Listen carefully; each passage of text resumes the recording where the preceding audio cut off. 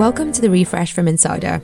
I'm Kay Moynihan. And I'm Dave Smith. It is Monday, November 14th, and we've got all the news you want and need to know. Plus, we take a look at how TikTok wants to be a force in the e-commerce world. They're very ambitious. They're thinking about all these ways that they can make money from their newfound influence. But first, the latest. President Biden and China's President Xi Jinping met in person this morning ahead of this week's G20 meeting in Bali.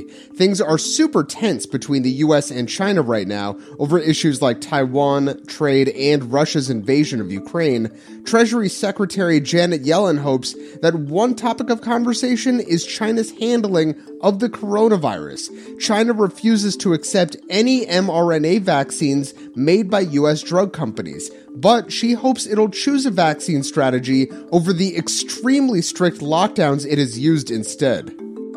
Students at the University of Virginia are sheltering in place this morning after a shooting last night left 3 students dead and 2 others wounded. Police suspect a current student is responsible and he's still at large. The name and image of the suspect match the profile of a former UVA football player who was part of the team in 2018. Classes are canceled today in light of the news. University President Jim Ryan released a statement saying, quote, "I am devastated this violence has reached the University of Virginia." If you thought Elon Musk was done with job cuts after firing nearly 50% of Twitter's workforce last week, think again. This weekend, he gave the boot to a whole new batch of employees, contractors. Many of them were in charge of moderating hate speech, harmful content, and political misinformation. The contractors were locked out of their accounts on Saturday with no warning. Now, some contractors tell Axios they're worried they might not receive their final paychecks because all of the full-time employees they worked with were already laid off.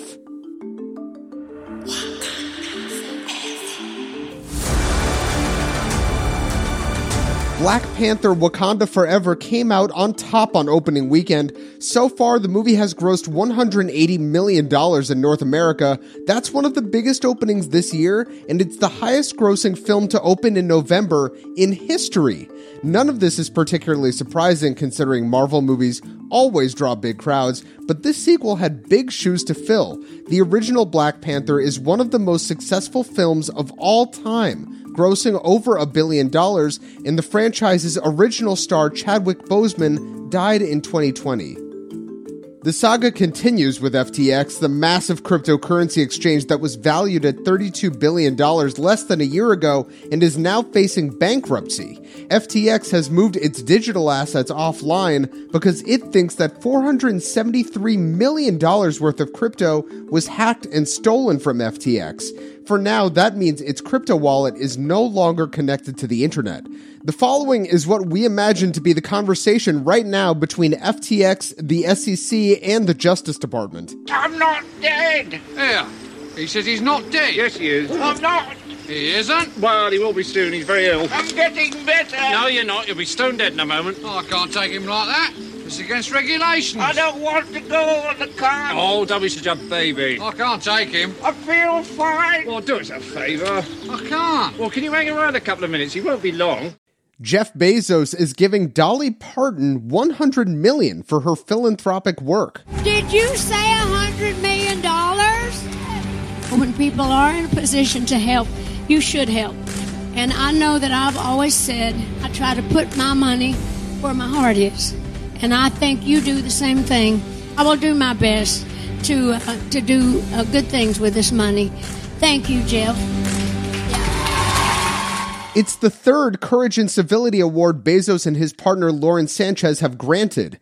Dolly Parton can now spend the fortune on causes she cares about, which range from childhood literacy to PETA to COVID vaccine research.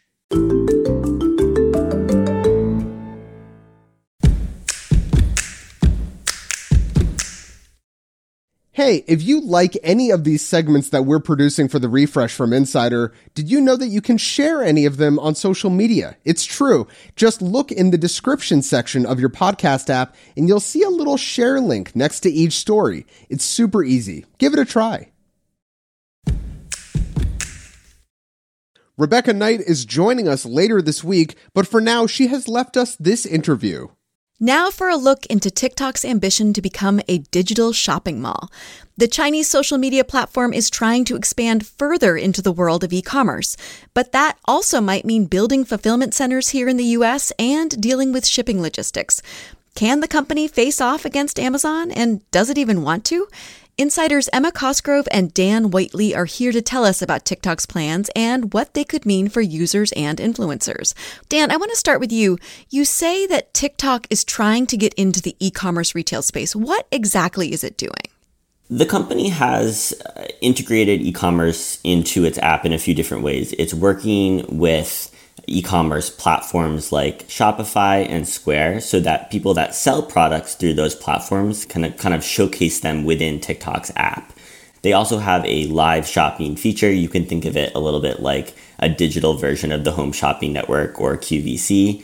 And that's something that they've been testing for a while now. And it looks sort of like a digital storefront. So maybe you are watching a video that a brand has posted and you like what you see, and you can actually click into a little storefront and kind of scroll through and see the products that they're selling. And then you can click a little button in the corner and then go buy it. Emma, what does this look like behind the scenes on the business and logistics side? Would TikTok have to open up warehouses and hire its own delivery drivers to make this a reality? Yeah, so that's a central question right now, Rebecca. You don't need to own any of the back end of e-commerce to do e-commerce. In fact, the shopping that's already taking place on TikTok is being fulfilled, packed, delivered by companies that already exist. I think Amazon is probably a very distracting competitor because they have chosen to own almost everything on the back end of e-commerce, but that's a very expensive way to do this. And there are companies out there in every country on the planet doing packing and shipping and delivery already. So the question is, how much of that do we want to own? TikTok looks like it's interested in owning more than most, which is why we're talking today. So TikTok would, as you said, would have to compete with Amazon, which is a behemoth. Does it have a chance? And what would it take for it to become a real contender in this fight? So to compete with Amazon, it depends on what you want to compete with Amazon at.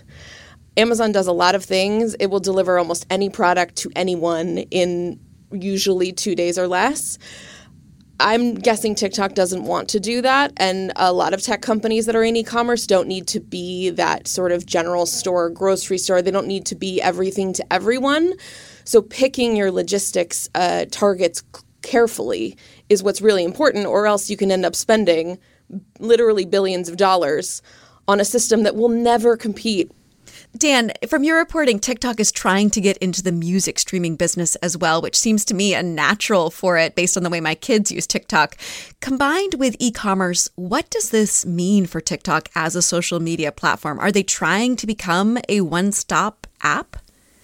They're very ambitious. They don't want to just rely on advertising as their main source of revenue. They're thinking about all these ways that they can make money from their newfound influence. You know, more than 1 billion people around the world use TikTok each month, and that doesn't even count the hundreds of millions of users that use its sister app, Douyin, in China. And so they're thinking about everything. I mean, they recently started offering kind of movie ticket purchases in app. So there's all these kind of tests they're doing to see how they can expand their business. So what is next? As reporters who are following this story very closely, what are you looking out for, and what are the questions you want answered in your reporting? So there's about to be a big market shift in air cargo. We are flying more. China is looking like it's about to open up a little bit more, which means air cargo rates are going to go through the floor. They're going to go way down, which means all that e-commerce, those packages I was talking about earlier, all the e-commerce packages coming from China are going to be able to fly a lot cheaper. And I'm really anticipating Chinese e-commerce sellers becoming a lot more competitive with American e-commerce sellers. Dan, how about you? I'm really interested to see whether social shopping is going to take off in the US to the extent it has in China. We certainly have companies like TikTok, YouTube, Instagram, Facebook, all trying to make it happen. Comparatively, it's much smaller here. And the challenge, I think, is teaching consumers to buy through social media, because it's not necessarily a behavior people have right now. Emma and Dan, thank you so much for chatting. Emma Cosgrove is the transportation reporter at Insider, and Dan Waitley is a media reporter at Insider.